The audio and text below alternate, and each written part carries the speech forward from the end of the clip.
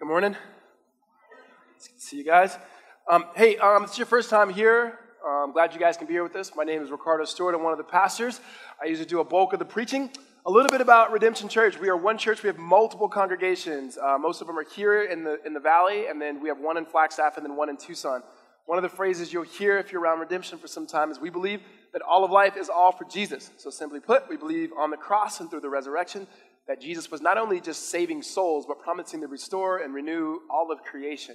So it's our purpose to make disciples in response to the truth of that gospel. And so if you want to know more about who we are, ways in which you can get involved, best thing you can do is take the Connect card that's in the seat back in front of you. Fill out your name, your email address, any questions that you have, and you can fill it out, and you can drop it off in the offering boxes, which are located in the back or at the Connect desk. Before we jump in, just heads up, many of you know we support as a church plant in Lagos, Nigeria. And so Femi, who's the pastor there, he's been out here. I was there 2 years ago, going back to Nigeria this Saturday, so you can pray for my family. Be gone for a few days, or I'll be gone for more than a few days, but I'll be gone to November. And so, anyways, some of you got that. Some of you are just laughing because the person next to you were laughing. So while I'm there, though, I'm going to take a quick trip to Wakanda. And so I'm going to get a chance to, experience. I promise to bring back some vibranium for all of us, and so we will have a good time. All right, so we're going to continue our series, and so if you have a Bible, turn to the Gospel of Mark, chapter 3. That's where we're going to be at this morning. If you don't have a Bible, raise your hand and keep it raised really high. One of the ushers will walk down the aisle and get you a copy of God's Word. If you don't own one, keep the one that we are handing out. It is our gift to you so that you can grow in an understanding and knowledge of Jesus. If you have a Bible, but you forgot to bring it, go ahead and raise your hand and take one to use today, and so that you can have the Bible in your hand to follow along with us. So we started this series a few weeks ago, Love Walked Among Us. The title is taken from a book that has the same name, and we're looking at the love of Jesus on display, primarily as we look through different stories of Jesus in the gospel. And what we're trying to do, as we said in this series, is less about our ability and aptitude, but more about our affections being rooted and centered on Jesus. Less about our intellect and more about our worship and seeing him for who he is, and how his love, when we receive it, transforms the way in which we love and we love others. And so the goal is to be able to slow down, be able to look at the life of Christ and look at the way he loves and how we can mimic, reflect, and imitate that love to the people around us. And so week one, we saw some things. One, we saw that when it comes to Jesus' love, it starts first with looking. That he would look, and then there'd be compassion, and he'd move. He had compassion on the woman who was a widow who lost her son, and in compassion for her and love, raised her son from the dead. We saw how he restored the blind man's sight, and not only just having compassion for his sight, but even spiritually. Last week, we heard about the woman who was a woman of the city known for particular ways that were inconsistent with the gospel, but yet she came worshiping Jesus, and Jesus was able to heal this woman and restore her back to her particular community. So we've been seeing Jesus' love on display primarily through acts of compassion. Today, this morning, we hear a story about him healing a man's hand. And what we've been saying is the stories in itself is not so much about the miracles. It's what the miracles point to. And that is evidence of God's grace that his kingdom is present in Christ. And so today we see Jesus particularly talking about emotion or acting in emotion. And emotion is anger. And so we get to talk today about Jesus getting angry. And some of you, that may be a weird concept to think about God or Jesus being angry, because somehow in the Christian world, we don't think that anger is a good emotion when it's a really good emotion. And then some of you just heard, okay, did you just say when I'm angry, I'm like Jesus? No, sometimes you're not necessarily like Jesus when you're angry. Sometimes you're a jerk. And so we're going to talk about that too. So let's pray, and and we'll get going. Father, we thank you so much for the life of your son, Jesus. We pray that he would be exalted, and that the work of Christ and the ministry of the Spirit would be present with us. Father, that we would be able to see the way in which Jesus expresses his love and compassion, but even in anger. Just to understand, Lord, what that looks like healthy and how to be whole in it. Lord, we pray that you would take this moment that we have to hear from your word and to worship with each other through song and the partaking of the bread and of the wine, to remember your son Jesus, Lord, that you would take our affections and you would stir them and raise them higher for the things and the person of Christ than the things of this world. God, we pray that you would humble us with your grace, and also be united in your spirit, and to love in the ways that you love. Father, we thank you and we praise you in Jesus' name. Amen. So there's a few, like, as a kid, we learn, like, a lot of things. They teach us a lot of fundamental things that we'll need for the rest of our lives, how to tie your shoe, how to do math, so forth. One thing they don't teach us as kids is how to handle or deal with emotions, right? And at best, what you'll say is, oh, this kid needs to work on impulse control because he or she doesn't have impulse control, and they don't know how to handle their emotions, right? And then what happens is you see adults and you go, oh, he needs to work on impulse control, and she needs to work on impulse control, and they can handle their emotions. Because usually what happens is we don't know what to do with our emotions at all, and particularly like anger. And so we don't really know what to do. No one ever teaches us, and so we just kind of like let loose, which, by the way, not healthy, but we do. So a few years ago, many of you were around, I lost my cousin, and it was a really, really sad time, and I've never experienced or been that, like, done well with death to begin with, but particularly this particular cousin, who was one of the closest people in my life to me, and just his sudden death and so forth, it was very, very difficult, and I didn't really know how to process it. And I was down in Tucson, teaching at Redemption Tucson, and we were there for the weekend, and I said, we'll take the kids to the movie, and I began to, like, learn about how to deal with my emotions. And I learned it, first and foremost, from a young girl, 11-year-old girl. Her name is Riley. Riley's family was moving from a Midwestern suburban city to San Francisco. You can hear about her life in the movie Inside Out. And so, and if you've never, this sounds familiar. So if you've never seen the movie Inside Out, it's a movie about this young girl named Riley. And Riley's family moves from the Midwestern city to San Francisco. And what's happening is in her head and her emotions, and it's all about these emotions, particularly 5 emotions, and how they guide her decisions and her actions and so forth. The movie, Pixar, they hit it out of the park. So I'm processing loss and grief and sadness and so forth. So I'm watching the movie's very sad, you're crying, and then I'm like crying as well and processing on, this is amazing, the people who wrote this into a kid's movie, and they know parents are going to come with kids, and they just kind of educate you on your emotions, like you totally in your feelings, right? And so with that, there's anger. And anger's like character is red because that's what the color that most people identify with when they think about anger. You're red hot. And anger in the movie is explosive and wild and says a bunch of like wild things, which is kind of like many of us when it comes to our anger. And yet there's some controlled moments that anger is expressed. One of the things that anger does is anger shows Riley to have the courage to go out and play and compete on the hockey team. Like, you go, girl, right? And then anger also shows Riley like what's fair, that she has this concern for what's fair and what's right. And that when you have, the emotions in themselves are not necessarily good or bad, they're emotions. It's how do we express and how do we use these emotions in healthy ways. And what we're going to see in the story today is that Jesus, as I said before, that he expresses emotion. And the emotion that he expresses out of love is that of anger. And yet what we'll see is Jesus' anger and the way he expresses it is massively different than the way that those of us who express anger here, how we do. And our hope would be, by the Spirit and God's grace, that we'd be able to move closer to the ways in which Jesus expresses anger and love than the way that we do when we just kind of fly off the handle, for those of us who do that. Mark chapter 3, verse 1. Again, he entered the synagogue, and a man was there with a withered hand. And they watched Jesus to see whether he would heal on the Sabbath, so that they might accuse him. And he said to the man with the withered hand, come here. All right, so here's the context. Jesus is now in the synagogue again. And so if you're not familiar with the synagogue, God's people would worship at the temple. And they'd always go to the temple. Well, what happened is when the people of God began to be dispersed around different regions outside of Jerusalem, and in order to worship, everybody would have to travel to Jerusalem. Instead, what they did, they started building temples. So synagogues. Synagogue would be the equivalent of us gathering together in this building to worship.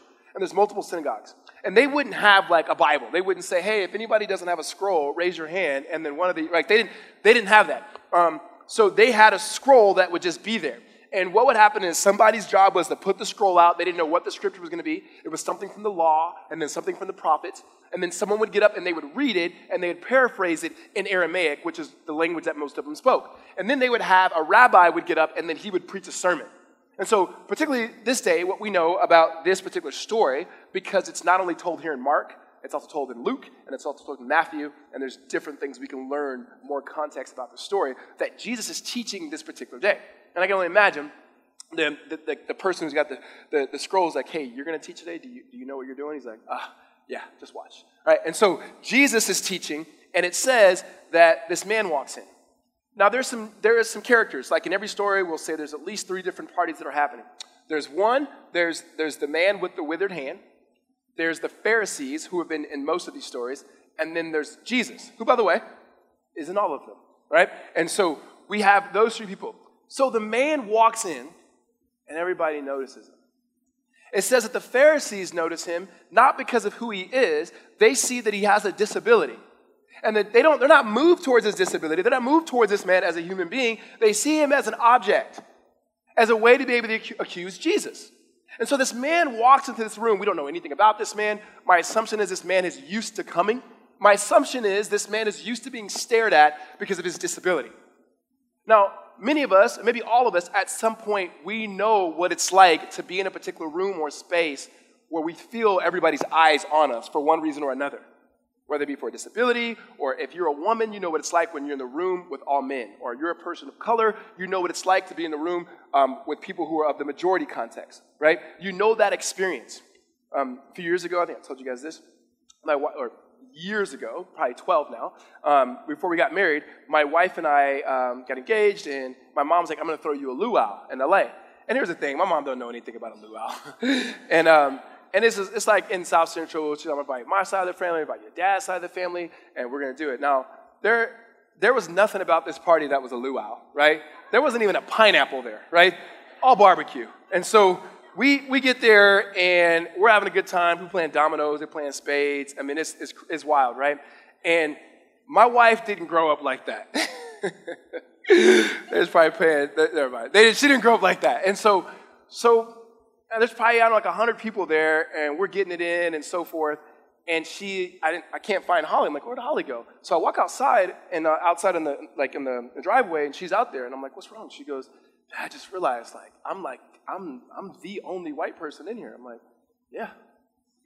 And she's like, I've never been like. I said, hey, listen, get used to it. It happens sometimes. Most of us are used to it, And she was like, what, this experience is so different. Is this what you feel like? I'm like, yeah, Holly, come on, let's go back in here. You're good, right? And so we had this moment. It was like she had this moment of man, I feel like people are looking at me because I'm white. I'm like, they are.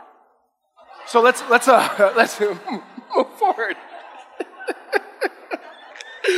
Right?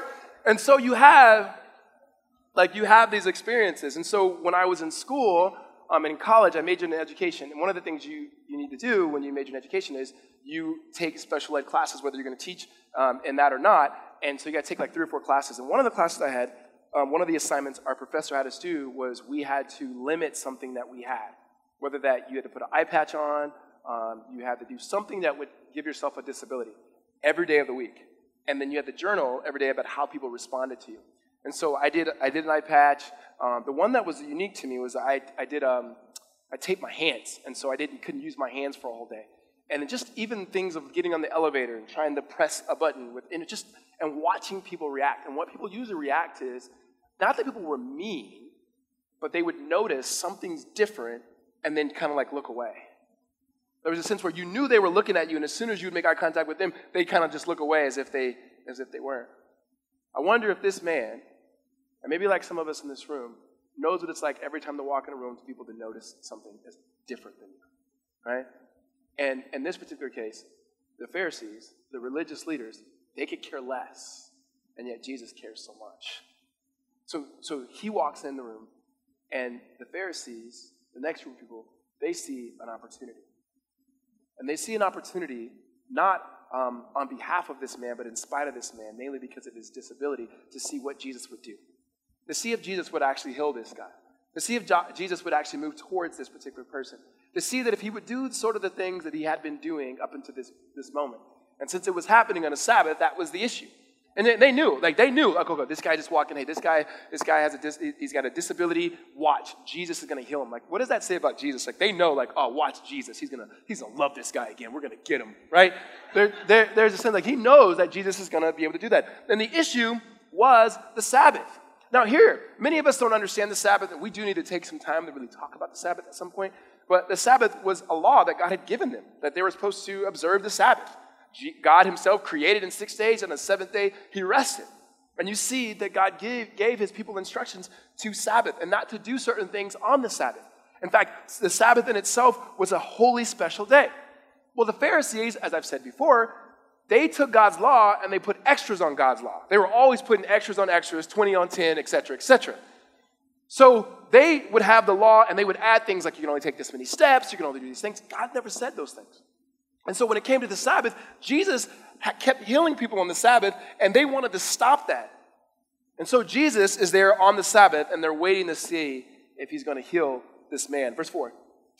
And he said to them, is it lawful on the Sabbath to do good or to do harm? To save life or to kill? Now, here's what's happening here.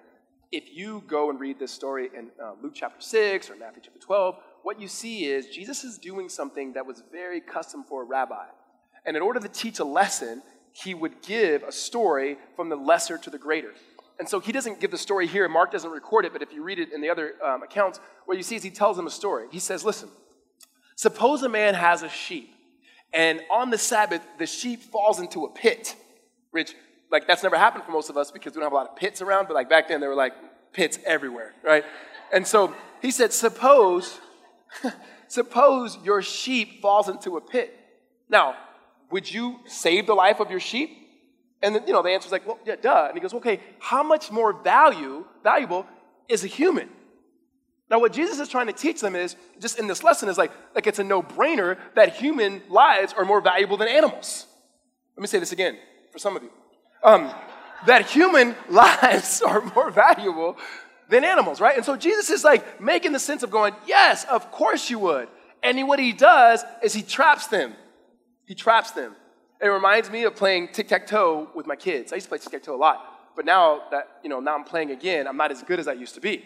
And so my oldest son has learned, how you can get people stuck where it's like, well, you go here, I can go here. And if you go there, I'm going to go there. So either way, you lose, right? And my son loves when he gets me in that position where he knows he's already won. And he's just waiting on me to put my circle or my X there, like, oh, go ahead.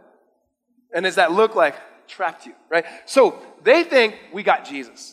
We got him. And Jesus does what only Jesus does. Every time something's on Jesus, Jesus always turns it on everybody else. Oh, you try to trap me? Watch me trap you. He's the king of trap. So here's what you have.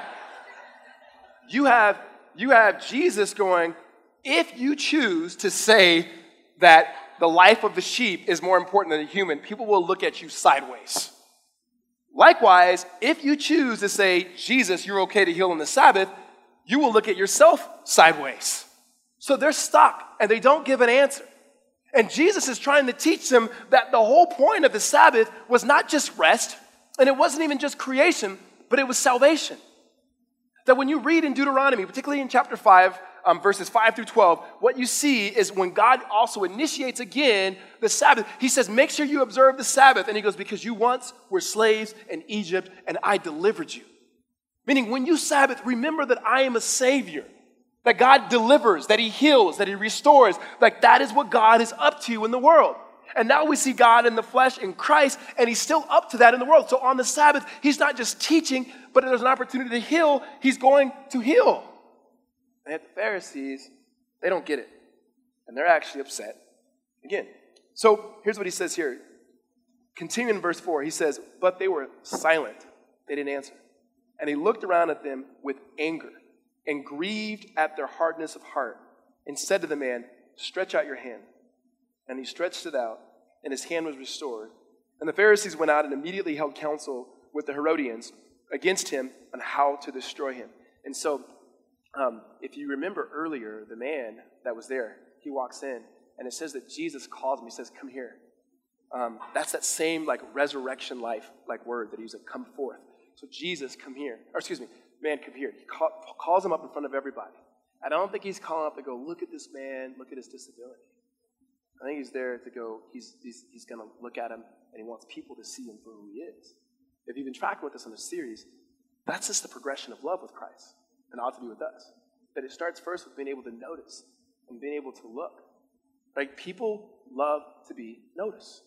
And that's a very satisfying thing when somebody notices something about you, right? It may be embarrassing sometimes because we don't know how to be vulnerable. When someone's like, hey, I noticed that about you. I noticed you do this. I noticed you're good at that. It might be embarrassing, but it feels good to notice that people notice you. right? We said this before, I said all the time, we would never tell a child when they're trying to get attention and like in simple, innocent ways, like look at my dress, look at my shoes. We never say, stop being selfish. You're only thinking about yourself. Like we would never say that to a child. We would go, yeah, we notice your shoes, yeah, we notice your dress, and so forth. So Jesus brings this man forth that we may notice him. He looks, and we said this before, looking, and then what happens there, the emotion is compassion, and then compassion leads to particular actions. Now, here's what we need to understand. Week 1, we talked about this. When it comes to compassion, sometimes we get compassion and sympathy and empathy, we get them all mixed up. And so, in short, to kind of recap, what we said is sympathy is I see your pain. Like I notice that you're in pain. Like I see it, I notice it. Empathy takes a little further. I feel your pain. Like I feel you. And then compassion takes it even further. It's not only do I see your pain, not only do I feel your pain, but compassion says I'm actually going to put on your shoes and step in it with you and have the ability, the desire to relieve the particular pain that you're in. And we say compassion goes far, like way further than that. But then there's something else that compassion opens up that we haven't dealt with yet, and that is anger. That if you are going to open yourself up to compassion, that means you're also going to have to open up your heart to anger. Because compassion has at its heart of it the ability to love. And when you love something, and something is a threat to that particular thing or that particular person or that particular cause, you rise up. And you rise up particularly because you love that person, right? Jesus is not afraid of a fight. So I grew up, I had a mom and a dad, and my dad and my mom couldn't have been more opposites. Like, you know, you have the angel and then you have like the little devil. I'm not going to say one was one and one was the other. But my dad like taught us how to fight. I mean, literally how to fight. Like you got to fight. Like start fights, in fights, be in fights. Like that's just the way it was. My mom, on the other hand, was like, no. But she was old school. She's Southern, so she was old school. She says, you better never start a fight, but if you're in a fight, go ahead and finish it. Right? And I say that because as believers of Christ, some of us in the room are Christians, like we have to be better fighters. And I'm not talking like fist fight. I mean, we have to be able to fight.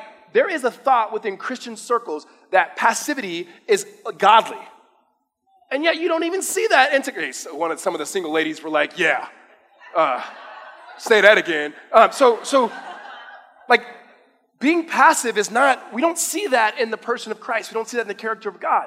And that somehow if you're just a really nice person, then that's what we want. And it's like, no, like you should be kind, you should be nice, all of those things. But anger, when it's true, is an expression of love. Because you love something, because you desire something, and something's going on wrong there. And Jesus is okay with it. Jesus is okay with confrontation. Jesus is okay with conflict. His followers aren't. And that's weird. That we are the type of people that if somebody wrongs us or offends us, we would rather go tell 13 other people instead of just going straight to that person. Right? Or we'll over-spiritualize. We're just letting love cover a multitude of sins. And it's like, no. You're avoiding. So Jesus confronts them by healing this man. He confronts their unbelief. He confronts their lack of love. He confronts their injustice by healing this man. And so he goes beyond compassion to that anger that's expressed. It's a different movement where we said looking leads to compassion that leads to action. And there's a secondary movement that says looking leads to anger that leads to honesty. And honesty is telling somebody the truth about themselves in a wildly loving way. So let me pause for a second because there's some of you guys in here who are like, yes, I feel you, Pastor. Like, I'm always angry, and I've been telling people I'm like Jesus. No, you're not. You're not. I mean, let's just be honest. You're probably not. Like, there are expressions of anger, which most of us do, that look nothing like the God in whom we serve. All right? I am the most guilty. There are moments where I can even try to justify my anger, and it's not justified. Or not even my anger. Justify my response to my anger, and it's not.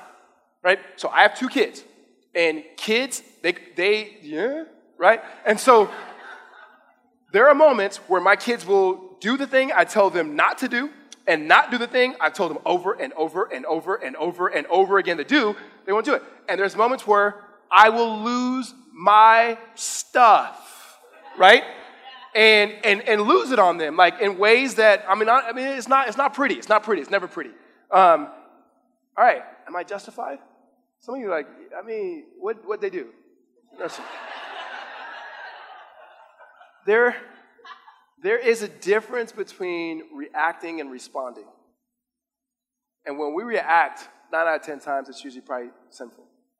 If we can step back, be a little bit thoughtful, and respond, even when it comes to the disciplining of our children, it will probably be something that looks more like the ways of Christ than the ways of your own sinful heart. So in those moments, I have to get on my knee, look my sons in the eyes, and tell them I actually failed. And I can't say, but you know you wasn't supposed to be doing such and such. No. Like that is on me, because that is not the expression that we see in the person and the ways of Jesus Christ. And so you have Jesus is willing and totally okay with being able to fight. And so when he looks around, listen to this, verse 5 again, read this with me. He looked around at them with anger, grieved. Now, you can't tell this because of the way that it's written in English, but it's actually backwards here. So it looks like the anger led to grieving, when really it's the grieving that actually led to the anger.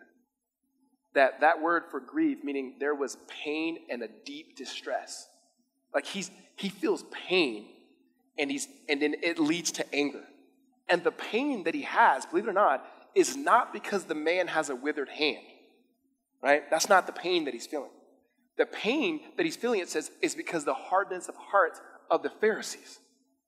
That everything in which they're looking for in the Sabbath, that everything in which they're looking for in the law, everything they're looking for in the temple is right before them in the person of Christ, and they can't even see it. That if they did, they would actually be applauding and they would move towards worship as Jesus is healing in this man, but he can't. And then Jesus is angry in this moment. There's another story in the Gospels of Jesus raising his friend Lazarus from the dead. And if you go back and you read that particular story in the Gospel of Matthew, what you see is that Jesus gets there and he weeps and so forth, and he's about to raise his friend, and it says he moves to the tomb with anger. And that language literally means bellowing with rage. And he's moving towards the tomb, and the only time it's used in the scripture is to usually describe a wild animal. So like Jesus is raging in anger towards the tomb. And you go, he can't be mad at Lazarus for dying. And he can't be mad at Mary and Martha for crying. He's mad at the very thing that causes these sort of things, and he's mad at sin and he's mad at death.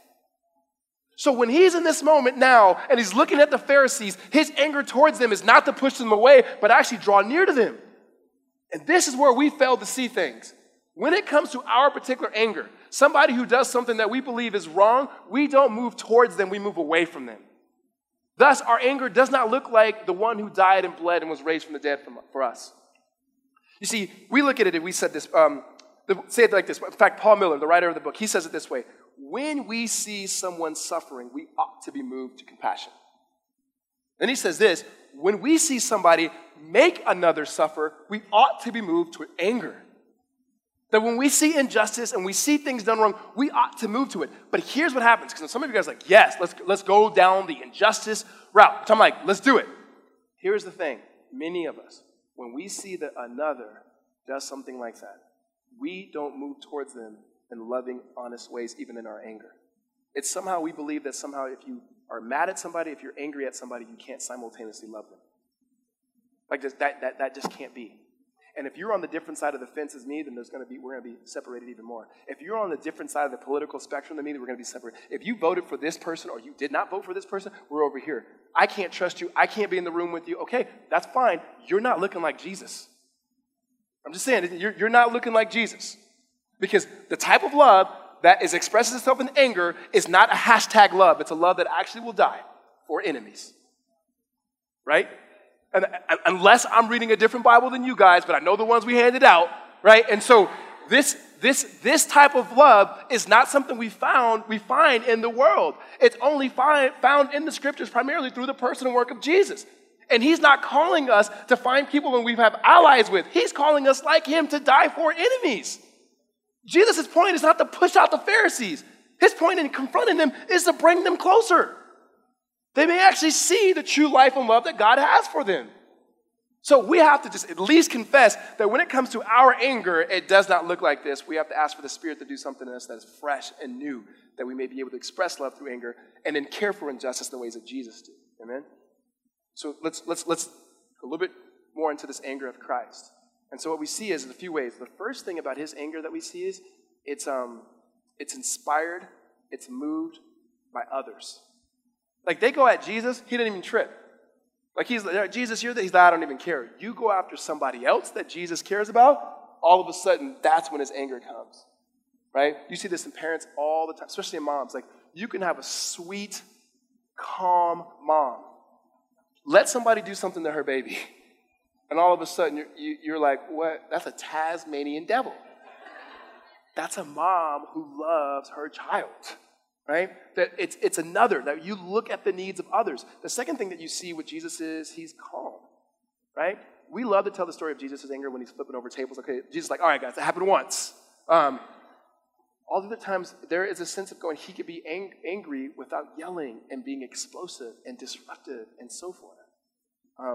And yet, being able to communicate. We see either the explosion of anger or the person who's angry who says nothing. But no, he actually moves and confronts and so forth. And lastly, his anger is actually put to work. I mean, in this case, he heals this man. That when we have anger at injustice or something that's done wrong, it's not good enough to just talk about it.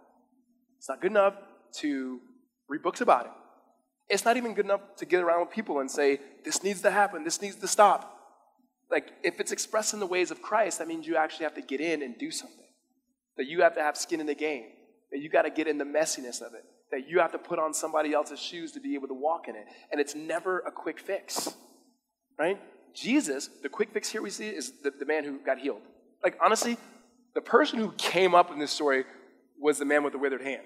I mean, I'd love to hear a side of the story. Listen, I was just going to church one day, and I walked in, and these Pharisees were there, and they were trying to get at Jesus, and it was like some Crips and Bloods going on, and then Jesus brought me up, and he healed my hand, and doing so, he did me a solid, right? And so his life's been good. It's Jesus is actually, in healing it, like I said, he's confronting their unbelief, their hardness of hearts, and so forth. But he's doing so in a way not just so they can know that they're wrong and he's right. You know, that's never Jesus' agenda. How oftentimes when it comes to certain things, especially in our battles that we have, let me just say this. I'm going to go somewhere real quick. When we went through our election here, people would like to say it was divisive.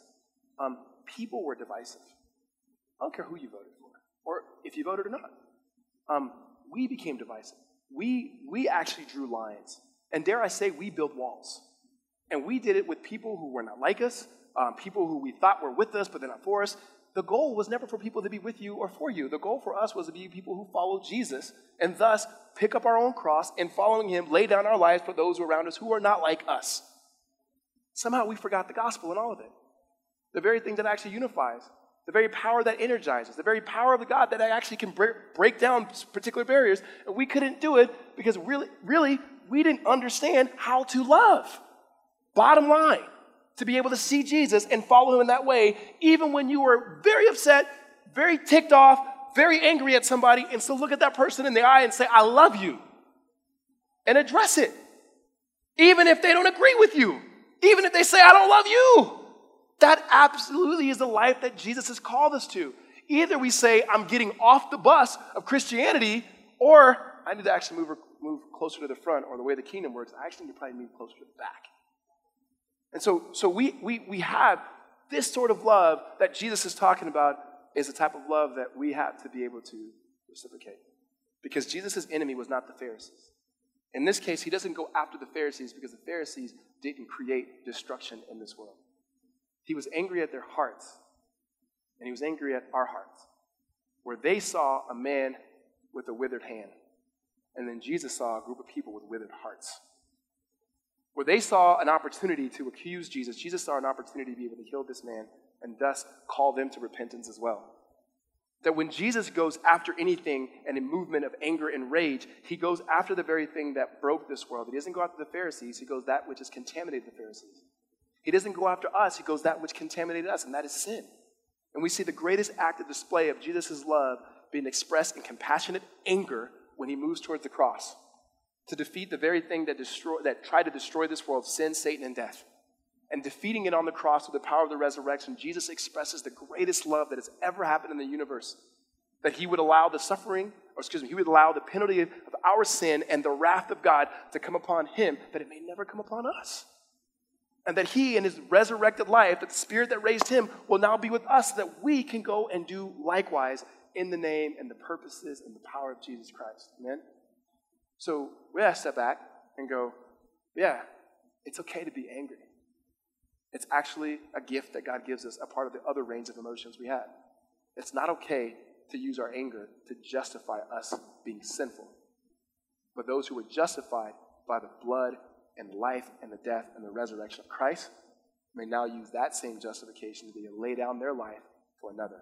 Amen? Let's pray. Father, we thank you for the life and love that you give us. We thank you, Lord, that we are fully and completely and wholly loved in Christ. By no means does that justify our sin. Does that justify the things in which we do that sin against you and others, the injustice that we participate in, either directly or indirectly? That it does not excuse us, but we thank you for the blood of Christ that forgives us. We pray that we would receive the love that you have by faith, and in turn, imitate, mimic, reciprocate that love to the people around us, to the people who are like us and not like us, to those who are far and those who are near. That we would be able to just continue it in this series to see Jesus on display and adore him and worship him. And by your Spirit, Lord, that you would create and fill those cavities in our hearts that are longing for the love of God. And may we be able to lay down our life, our pride, our preferences for the sake of another, that we and the other may find healing in Jesus. God, we thank you for the work of your Son, Jesus, in our lives. It's in his name we pray. Amen. We're going to have an opportunity to respond to God's word and whatever the Spirit is doing in your life. And so I want to give you a moment right now to just sit and listen to the Spirit and respond to the Spirit. He's moving and he's speaking. In just a moment, one of the guys will come lead us in the response. But if you can, just listen to whatever it is the Spirit is moving and speaking to you.